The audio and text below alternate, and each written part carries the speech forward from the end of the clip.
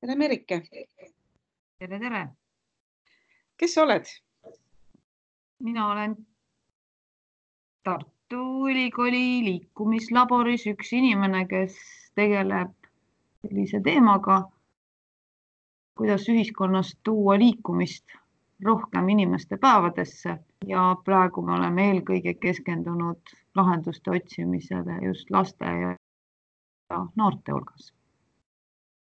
Ja kui öelda nii ametlikuma positsioonina, siis ma olen Tartu Ülikooli sporditeaduste ja füsioteraapia instituudi liikumislabori juhataja. Aga miks te seda kõike teete? Milleks on vaja liikumislaborit? Ühel hetkel hakkas tekkima olukord, kus me teadlastena käisime konverentsilt konverentsile ja seminarile ja rääkisime, kui vähe meie lapsed liiguvad. Ja tekkis selline tunne, et kui kaua me siis ikkagi käime ja kirjeldame seda olukorda ja iga konverentsil me siis näitasime selliseid kurbade nägudega graafikuid, mis ütlesid, et enamik meie lastest ei liigu. Ja üha enam hakkas süvenema tunne, et me peaks võib-olla ise kaasa mõtlema muutuste suunal. Et mitte jääma ainult sellisesse kirjeldavasse rolli.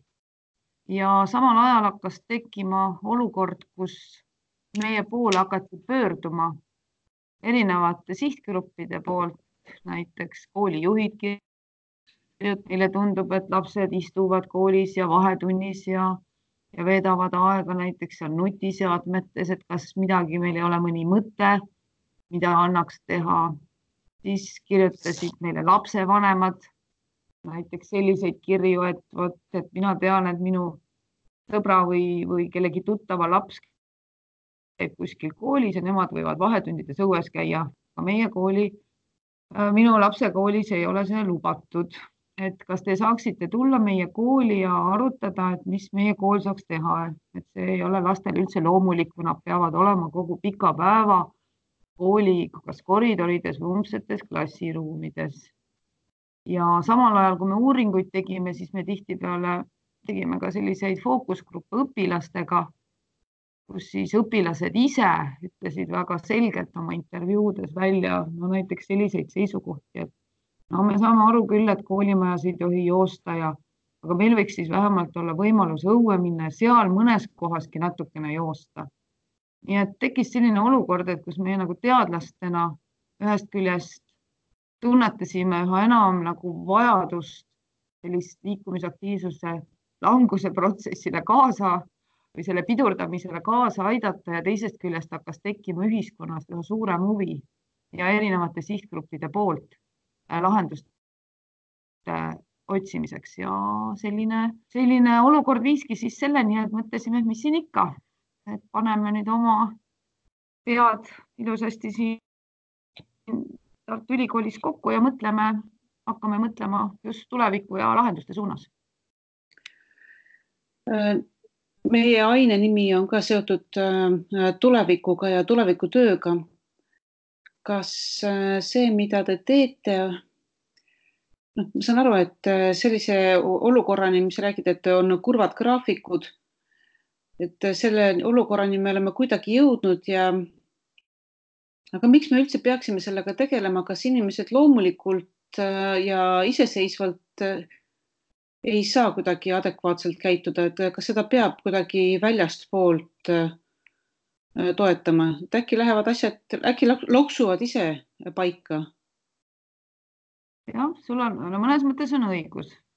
Läbi erinevate meil siin varasemate põlvkondade on liikumine on midagi väga loomulikku ja me ei ole pidanud üldse selle peale teadlikult nagu mõtlema, et see on olnud inimeste päevades kas läbi füüsilise töö või siis läbi liikumise, tööle mineku ja selliste vaba aja tegevustega oluliselt rohkem, olgu siis kas või käsiniidukiga muru niitmine, mis on ka nüüd asendunud juba teiste lahendustega.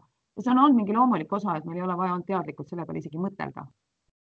Praegu toimuvad muutused ühiskonnas, kus me väga suurel määral otsime lahendusi selleks, et me saaks enamik asju ära teha tegelikult praktiliselt kas laua taga, istudes nutiseadmetes, sealhulgas ka näiteks toit koju tuua, et mitte ka näiteks poodi minna. Tekib vajadus väga selge teadlikult mõelda sellele, kuidas me saame panustada oma enda liikumisse, seepärast et tervise seisukohalt ei ole ühtegi teist tegevust, mis asendaks inimestel liikumist ja inimesed on oma olemuselt loodud liikumiseks, muidu me poleks oma evolutsioonis üldse ellu jäänud. Meil on loodud energiatootmismehhanismid, luustik, elundkonnad, mis on suunatudki just liikumisele. Ja see on ka põhjus, miks me peame seda üha enam teadlikult tegema. Kuna väga palju arendustest, mis meil praegu on suunatud just vastupidises suunas. Ja ma võib-olla siinkohal tooks sellise näite, et väga palju haridussüsteemis tuuakse välja Soome riiki just oma hea haridussüsteemiga ja hiljaaegu avaldati üks raport, kus võrreldi erinevaid maailma riikide haridussüsteeme, et millised haridussüsteemid valmistavad ette paremate tulevikuoskustega inimesi. Just nende oskustega, mida vajab meie tulevikuühiskond.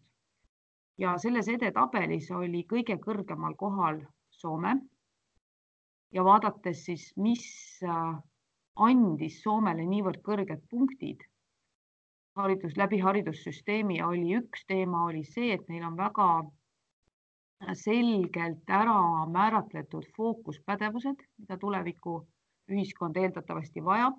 Nende hulgas oli ühe pädevusena oli digipädevus, aga seal samas kohas, kus oli digipädevus, oli toodud kehaline kirjaoskus ja kehaline aktiivsus. Et õpikeskkonnas väga olulise kompetentsusena ja pädevusena, mida tuleb saavutada läbi koolisüsteemi, oli toodud just ka liikumisoskused. Nii et sama võrdselt, et isegi kui me õpetame digipädevusi ja kogu sellega seonduvat valdkonda, siis on seal välja toodud, et see peab toimuma läbi tegevuste, kehalise kirjaoskuse arengut. Nii et selline väga huvitav esmapilgul vaatenurk, aga on teada, et Soome on ka riigina väga selgelt ja teadlikult just laste tulevikku ja tulevaste töötajate tulevikku silmas pidanud seda valdkonda. Vaat kui põnev, meil on ka selle aine raames paar intervjuud sellistel natuke digitaalsematel teemadel ja ühe intervjuu me omakeskis pealkirjastasime, et kas robotid võtavad meie töö ära. Ja tegelikult siin ei ole mitte mingit uudsust. Me oleme ammu teadnud, et tehnika ja erinevad digitaalsed vahendid aitavad meil ära teha rutiinse töö, mille jaoks ei ole inimene hädatarvilik. Ehk siis kui masin saab millegagi paremini hakkama, miks mitte siis lasta tal teha seda. Aga jah, et samas ta võtab ära mingisuguse meie jaoks varasemalt olnud loomuliku liikumise. Ja et me ei ole veel ilmselt mõelnud selle peale, et kuidas me seda siis asendame ja et see ka loomulik välja kukuks. Et kui me hakkame siin robotitega võitlema, et see ei ole ka mõistlik. Aga et kuidas seda siis kompenseerida, et tore küll, et robotid võtavad mingisuguse rutiinse tegevuse meilt ära. Et võib-olla ei olegi liikumise eesmärk see, et kindlasti minna sööma või minna tööle või midagi sellist, et millised on need uued lahendused, et kuidas me selle liikumise siis oma päeva jooksul ära teeme. Ja, et aga räägi. Ja, et eks see ole väljakutse praegu kõikidele kiirelt arenevatele ühiskondadele. Kui siin oleks üks selge vastus olemas, siis ilmselt see vastus oleks teada. Tervise institutsioonides nimetatakse seda praegu kujunenud ja sellist üha enam istuvat ajastut iseloomustavat olukorda nagu tiksuvaks pommiks, mis ühel hetkel on meie tervishoiusüsteemile ja inimeste tervisele võib väga suurt ohtu kujutada ja lahendused ilmselt lahendused saavad tullagi, nagu sa siin enne ka rääkisid, sellisest võib-olla loomulikusest viisist, et ega päris kunstlikult ei saagi sisse seda tuua. Aga me oleme ise praegusel hetkel vaatame ikkagi tervikmudelit läbi erinevate päevaosade, milleks on siis, olgu see siis kas tööle tulek, töölolek, ülesannete sidumine erineval viisil ja võimalikult ma ütleks ka ikkagi loomulikul viisil ja vaba aja tegevused, et on nagu 3 sellist suurt valdkonda, liikumine, töö iseenesest ja vaba aeg, kuhu seda liikumist siis on võimalik integreerida ja ilmselt need lahendused ikkagi saavad olema iga inimesele, iga sõltuvalt töö iseloomust ja ikkagi ise valitavad. Päris sellist kohustuslikus korra üleriigilist hommikuvõimlemist korraldada ei oleks mõistlik ja jätkuvalt on kõik ikkagi ju töid, kus inimesed teevad füüsilist. Nii et sellist ühtset head lahendust ei ole, aga me näeme üha enam, kuidas inimesed ise püüavad ka praegu oma töökohtades hakata leidma lahendusi, et kuidas seda tekitada. Mõned teevad väga lihtsa, väikeseid selliseid nipikesi, olgu see siis printer teadlikult viidud kuskil ühte kohta, et kellegi ruumis ei ole, et vähemalt tööpäeva jooksul, kui on vajadus midagi printida, et tuua siis selliseid pisikesi liikumispause saab sisse tuua ja üha enam me näeme ka selliste ja oleme otsimas tegelikult ka lahendusi ja ka kohtumas siin juba järgmiste nädalate jooksul selle teemaga, et kuidas me saaks tuua sellistele tüüpilistele palju aega võtvatele istuvates ametisse olevate inimeste näiteks koosoleku formaatidesse rohkem liikumist. Et kas see aeg, kus me tegelikult istume tund, 2 või 3 koosolek on olemas mingid head formaadid tuua seda teistesse keskkonda. Et eks me sellel teel praegu oleme, mis on mõnes mõttes nagu loomulik, inimesed saavad oma päeva sisse teda integreerida ja siin on koht, kuivõrd palju me saame siia tehnilisi lahendusi juurde tuua tuleviku mõistes ja selles osas on kõik väga oodatud kaasa mõtlema. Keegi pole öelnud, et töökoosolekud peaksid olema istuvas vormis, selle ümber mõtestamised ja sellised lahenduste leidmine on kindlasti ka üks osa liikumisvõimaluste arendamisel. Ja samamoodi ka õppetöö kindlasti, et kas alati peab toimuma õppetöö istudes, nagu ma olen kuulnud, oled sa ka ise ju rakendanud seda, et läbi erinevate podcastide ja ilmselt ka see tänane salvestus pakub võimaluse, et õppimine ei toimu istudes, aga annab võimaluse samal ajal tegeleda just ka liikumisega ja olla kehaliselt aktiivne. On see nii? Ja, absoluutselt. Et kas või kõndides või koeraga jalutades, et audio kuulamiseks ei ole väga palju piiranguid ja selleks, et mingisugust mõttekäiku teistele inimestele tutvustada, ei pea ilmtingimata olema samas ruumis. Et kui me juba samasse ruumi kokku tuleme, siis peaks seda maksimaalselt ära kasutama. Siis teeme ainult neid asju, mida saab just koos kõige paremini teha. Aga niimoodi info edastamiseks ei ole mitte mingit vajadust istuda samas ruumis koos. Just, väga nõus ja ei ole ju üldse võimatu teha ka erinevaid koosolekuid läbi erinevate, kas või telefonikonverentside, kus inimesed on eri kohtades ja võivad rahulikult ka kõndida ja teha. Ja võib-olla see on meil natukene ka meie oma mõtteviisi muutmine, läbimõtlemine, et kuskil ei ole kirjas, et koosolekud peavad toimuma tundide kaupa ja istudes on kohti, kus on vaja seda, kindlasti ühes ruumis viibimist teistmoodi, aga tööpäeva eri osadesse on neid võimalust tuua selliseid lahendusi ja kindlasti on siin erinevad ka tehnoloogilised lahendused abiks. No me kõik oleme ilmselt märganud, et mõnikord kas siis liikumispause või väikeseid seljasirutuspause keset rasket koosolekut natuke nagu naeruvääristatakse, et see on mingisugune selline sulla-pulla. Et kui näidata uuringute tulemusi ja näidata, kuidas tõepoolest aju on keha küljes kinni, siis usutakse, aga ainult nagu teoreetiliselt, et siis, kui on ikka päris töö tegemine, siis meil ei ole nii-öelda selliseks sullapullaks aega, et meil on vaja ikkagi tõsist tööd teha. Meil ei ole siin aega mingisuguseid liikumispause teha, et koolikeskkonnas see juba mõjub natukene loomulikumalt, sest liikuma kutsuv kool on siiski juba jätnud märgatava jälje koolides. Aga töökeskkonnas, olgem ausad, ega mõned on sellised liikuvamad töökohad, kus on, ma pean silmas seda, et juba mõeldakse sellise asja peale ja teadlikult planeeritakse mingisuguseid liikumisi või püütakse teha kõnnikoosolekuid. Aga et kas on mingisuguseid nippe, kuidas üle saada sellest kergest põlgusest, et kuule, sina siin oma liikumisega, et mine tee staadionil sporti. Et kuidagi ei nähta, et aju on keha küljes kinni ja need on omavahel seotud ja võib-olla pärast väikest seljasirutust on see koosolek ka palju tulemuslikum. Ehk siis kuidas sellest üle saada?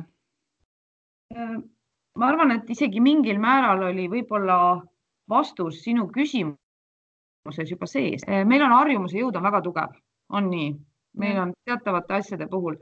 Ja sa praegu rääkisid liikuma kutsuvast koolist ja rääkisid tundide ajast liikumispausidest seal. Ja meie uuringud ju näitavad, et üle 90% meie Eesti koolide õpetajatest, kes rakendavad ka liikumispause või selliseid aktiivsemaid meetodeid õppimisel, ütlevad, et see aitab kaasa õpilaste paremale keskendumisvõimele ja paremale tunni töörahule. Ja ma julgeks öelda, et need inimesed või need õpilased, kes tegelikult on kogenud seda ise reaalselt, et kuivõrd see aitab tegelikult neil paremini teemas püsida, teemas olla, kaasa mõtelda. Ja nende jaoks ei ole enam see teema kindlasti selline, nagu sa kirjeldasid, et miks me kulutame aega mingisugusele kõrvalistele tegevustele. Et üks asi on loomulikult isiklik kogemus, kui see on tekkinud, siis mina juba üha enam näen inimesi, kes kurdavad seda, et meil oli järjest ja pidime istuma ja mingeid vahepause ei olnud, et mul oli juba tõeliselt raske. Ega meie koolide, liikuma kutsuvate koolide ja mõned õpetajad või õppejuhid või koolijuhid on öelnud, et nad on toonud oma töökoosolekutesse sisse ja kui nad mõnikord on unustanud, siis see tagasiside, mis tuleb, öeldi, et me kogu aeg ootasime, kas ometi tuleb ka väikegi võimalus liikumist. Et see näitab juba selgelt, et tegelikult niimoodi tasapisi ja need, kes tunnetavad seda, et kuivõrd tegelikult selline refreshimine või selline värskendav või kas või korrakski selline võimalus ennast sellisest istuvast asendist üles saada ja anda võimalus liikumiseks on tegelikult toetav. Kindlasti on olukordi, kus inimene vajabki järjest süvenemist, istumist ja kas kirjutamist või väga intensiivset sellist mõttetegevust, teda ei vaja sellel hetkel. Aga siis suures plaanis vaadatuna on ikkagi see vajadus inimestes tegelikult sees olemas. Ma olen kogenud seda ühel konverentsil, kus tavapäraselt ikka on ju nii, et hommikul hakkavad ettekanded peale, siis nad kestavad seal mitu tundi ja inimesed ikkagi istuvad. Ja kuna meie oleme ise nagu püüdnud tuua seda plaksutamiskultuuri osas sisse, et vähemalt siis on võimalus püsti tulla ja plaksutada, mida ei pea tegema, kui sa ei soovi. Siis kui konverentsi moderaator ütles, et teeme nüüd nii, et kui te tahate püsti tõusta ja plaksutada, siis oli selline kergendusohe kõigi osalejate poolest, et ometigi korraks saaks püsti tulla. Nii et eks see on harjumuse jõud. See ei ole tavapärane võib-olla meie sellises töökultuuris, aga ma olen päris kindel, et need õpilased ja need õpetajad, kes siis juba on saanud teistsuguse kogemuse, oskavad seda väga otstarbekalt kasutada nendes hetkedes, kus sa tegelikult näed, kuidas inimesed hakkavad oma mõtetega sellises ülesannete või mõtlemise juurest kaugemal. Sa näed koosoleku kas juhatajana, et nüüd on see õige aeg, see ei pea olema kunstlik loomulikult, aga see on väga selgelt tunnetatav, mis ruumis toimub ja et nüüd on õige aeg teha väike paus. Mul on selline küsimus, et kui me rääkisime piltlikult öeldes robotitest, kes sunnivad meid vähem liikuma, siis igasuguste tehnoloogiatega seoses me saame rääkida ka näiteks sellisest meeldetuletusest, nagu mida juba kellad ütlevad, et kuule, sa oled pikalt nüüd paigal olnud, et liiguta. Kas sa näed, et tendents on pigem sinnapoole, et me vajame rohkem selliseid vidinaid, mis meid sunniks liigutama või siis, et tõesti koosoleku juhataja tuletab meile meelde, et praegu oleks mõistlik liigutada? Või me ikkagi pigem loodame selle peale, et inimesed ise muutuvad üha teadlikumaks ja ei vaja selliste välist utsitamist? Mis sa arvad? Ma arvan, et nii väline utsitamine on väga tore. See kindlasti annab motivatsiooni, näiteks kõik sammu lugemised ja ka meeldetuletused võib-olla. Ja nad teevad nagu võib-olla toredamaks ja huvitavamaks.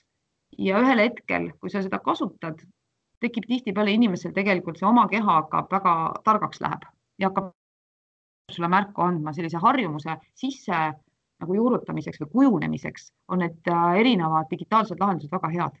Ühel hetkel sul ka keha ja sinu aju tegelikult hakkab sulle ise väga selgelt märku andma, et nüüd on aeg. Aga selleks, nagu me siin rääkisime, et mõne uue harjumuse sisse saamiseks on vaja selliseid toredaid abimehi ja selles osas on kindlasti need abiks ja teevad sellise sisenemise sellesse valdkonda lihtsamaks, põnevamaks ja huvitavamaks. Aga ühel hetkel paljud inimesed ütlevad, et nad ei vaja nii nagu ka osad inimesed, eks ju, kes mingite kehaliste tegevustega tegelevad, et nad tunnetavad oma organismi juba niivõrd hästi, et neil ei ole vaja.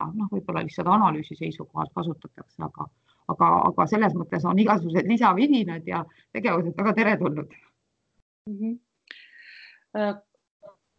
Kui me rääkisime enne sellest põhjusest, et miks me üldse räägime praegu kehalisest kirjaoskusest ja just see seos tehnoloogiaga, et lihtsalt justkui nagu on teises suunas areng ka käimas, et kuidas seda tasakaalustada. Et kas on veel mõni põhjus, miks me peame praegu ja tulevikule mõeldes rohkem rääkima kehalisest kirjaoskusest, et lisaks nendele tehnilistele vidinatele, mis meie eest füüsilisi ja rutiinseid asju ära teevad. Kas on veel mõni põhjus? Kehalise kirjaoskusega on asi väga selge. Et siin kehtib ilusasti selline väljend, nagu meil eesti keeles on teada, et mida Juku ei õpi, seda Juhan ei tea. Ja kehalise kirjaoskusega on lugu selline, et kehalise kirjaoskuse arenemise kõige sensitiivsem või tundlik periood on just lapse iga.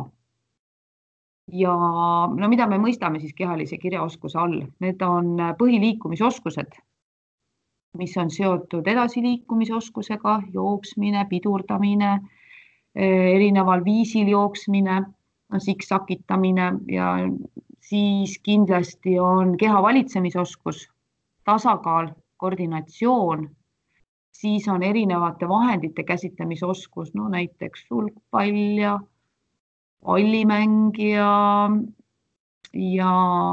reketispordid ja siis on ka vahendil liikumisoskus, olgu see ratas, rula, tõuks, suusad, uisud.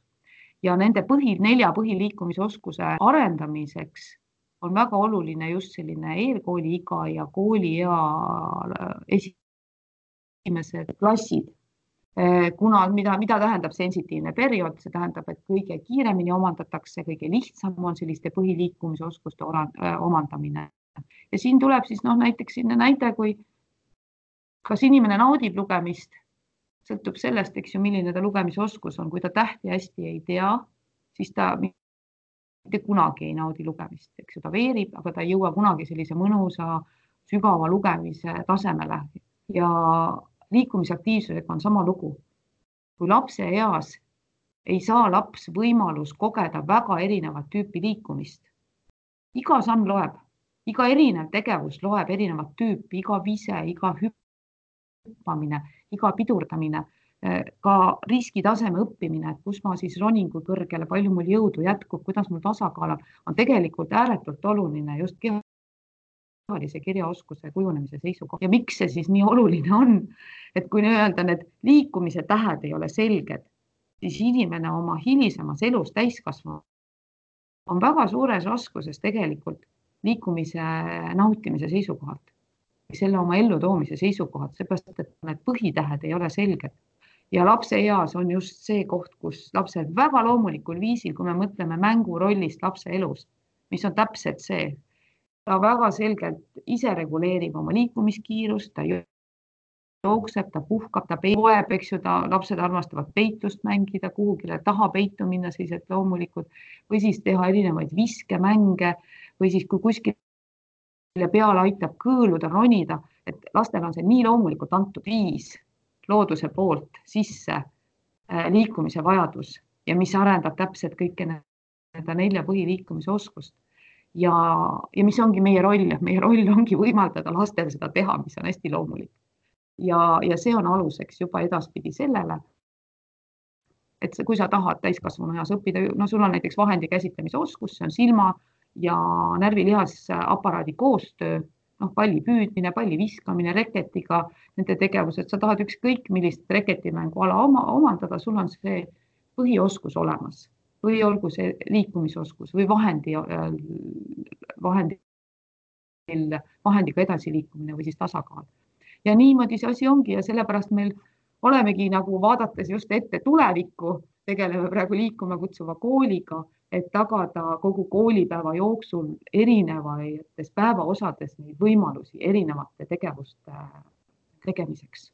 Et mõnikord võib jääda mulje, et kas 5 minutit on oluline või äkki peaks ainult tund aega järjest treeningul osalemine. Et siinkohal võime nagu liikumisteadlaste ja sporditeadlastena öelda, et iga samm, iga tegevus, iga eri tüüpi tegevus on hästi oluline. Mis ei tähenda muidugi seda siis, et hilisemas eas ei peaks tegelema ja püüdma neid omandada, aga sellel perioodil on kõige lihtsam.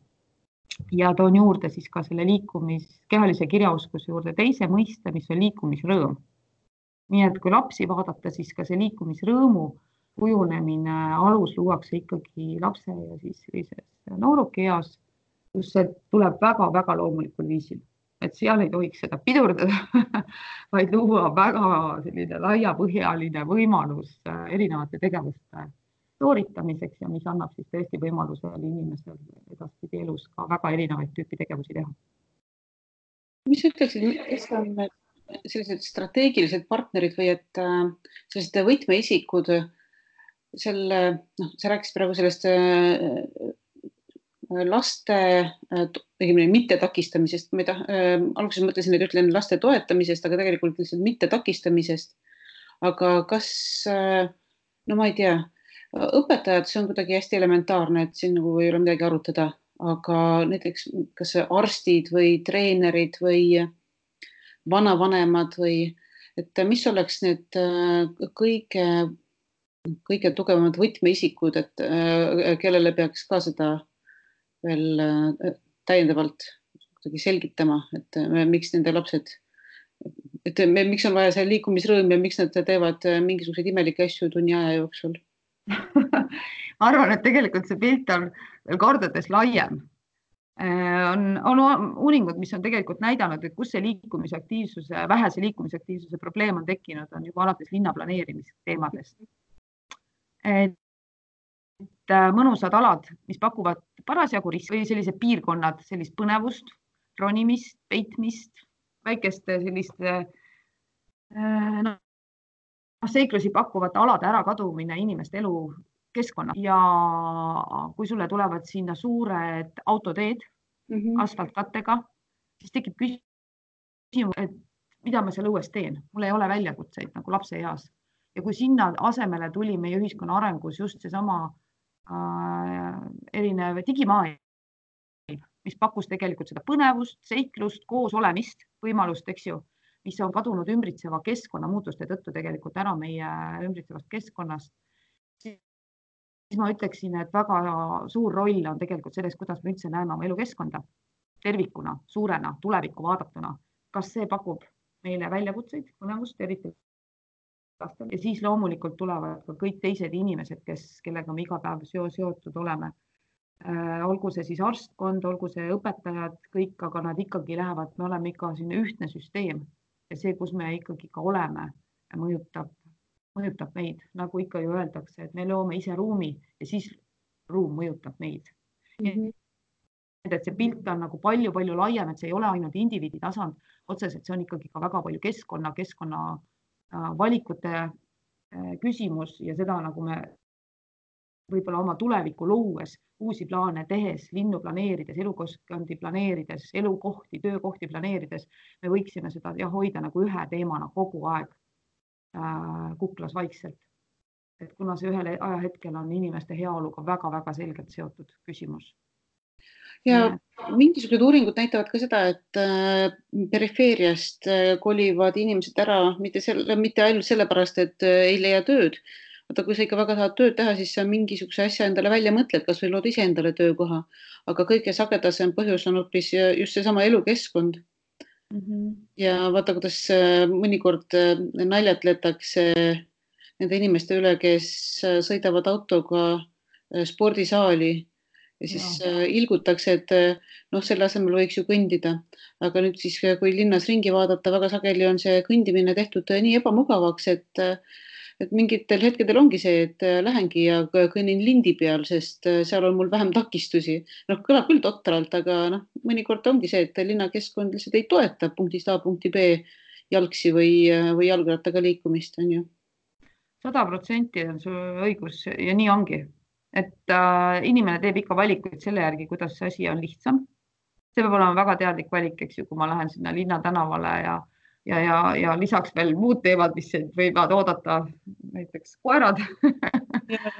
Eks ju, et olles kogenud seda ja siis ja kui need valikud on keerulised ja meie enda kultuur, seesama, et sa lähed ka isegi ükskõik mis piirkonnast sa oled ja siin keskkond ei soosi, on ka veel ühest küljest suured autod, teisest küljest koerad, kes lahti jooksevad veel, eks ju, ja siis sa nagu mõtledki, et ma lähen parem sinna spordi ja ma saan hetke pühendada iseendale selle aja, et ma ei pea tegelema ümbritsevate riskidega, nii et need on tegelikult päris suured teemad ja mis võiks olla nagu tervikuna arendusprotsesside ja tuleviku vaatamise protsesside teema väga tugevasti kõrval.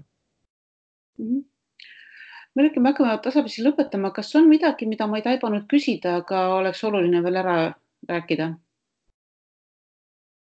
Kõik muutused ikkagi hakkavad koostööst. Ma arvan, et üks on see meie enda roll, mida me saame iga päev teha valikuid, seda me saame ise otsustada, kuidas me tööle tuleme, kui kaugele me kas me tuleme rattaga või jala, kas me pargime, kui me tuleme autoga, kuhu me auto pargime. Aga samas on kindlasti siin koht eri valdkondade inimeste omavahelises koostöös ja sellise ühise tähenduse tekkimisel kogu selle liikumise teema puhul ja mis jookseb tegelikult kõikide inimeste heaolus sisse. See teema, see seob nagu üks teema, mis ühendab inimesed oma olemuselt ikkagi ju otsivad heaolu seisundit. See on oluline nii rahvatervise seisukohast kui siis ka meie tuleviku Eestit luues. Ja mida me ei saa kõrvale jätta, et see ikkagi põhineb ühel põhiväärtusel, millel on inimeste tervis. Nii et selles osas võiks olla ka selline üleskutse, et ükskõik millega me ei tegele, siis mõtleme ikkagi ka sellele heaolu aspektile, et kuidas on tagatud selline, ma julgeks öelda, põhiõigus ja põhiväärtus ja ka olulist lisapanust inimeste ellu tuuev liikumise teema ja meie igapäeva tegemustes ja tuleviku vaates samavõrd olulisena. Et teeme koostööd, teeme koostööd mõtestamisel ja loomisel. Aga aitäh sulle! Jah, aitäh sulle ja liikumisrõõmu ikka päevadesse!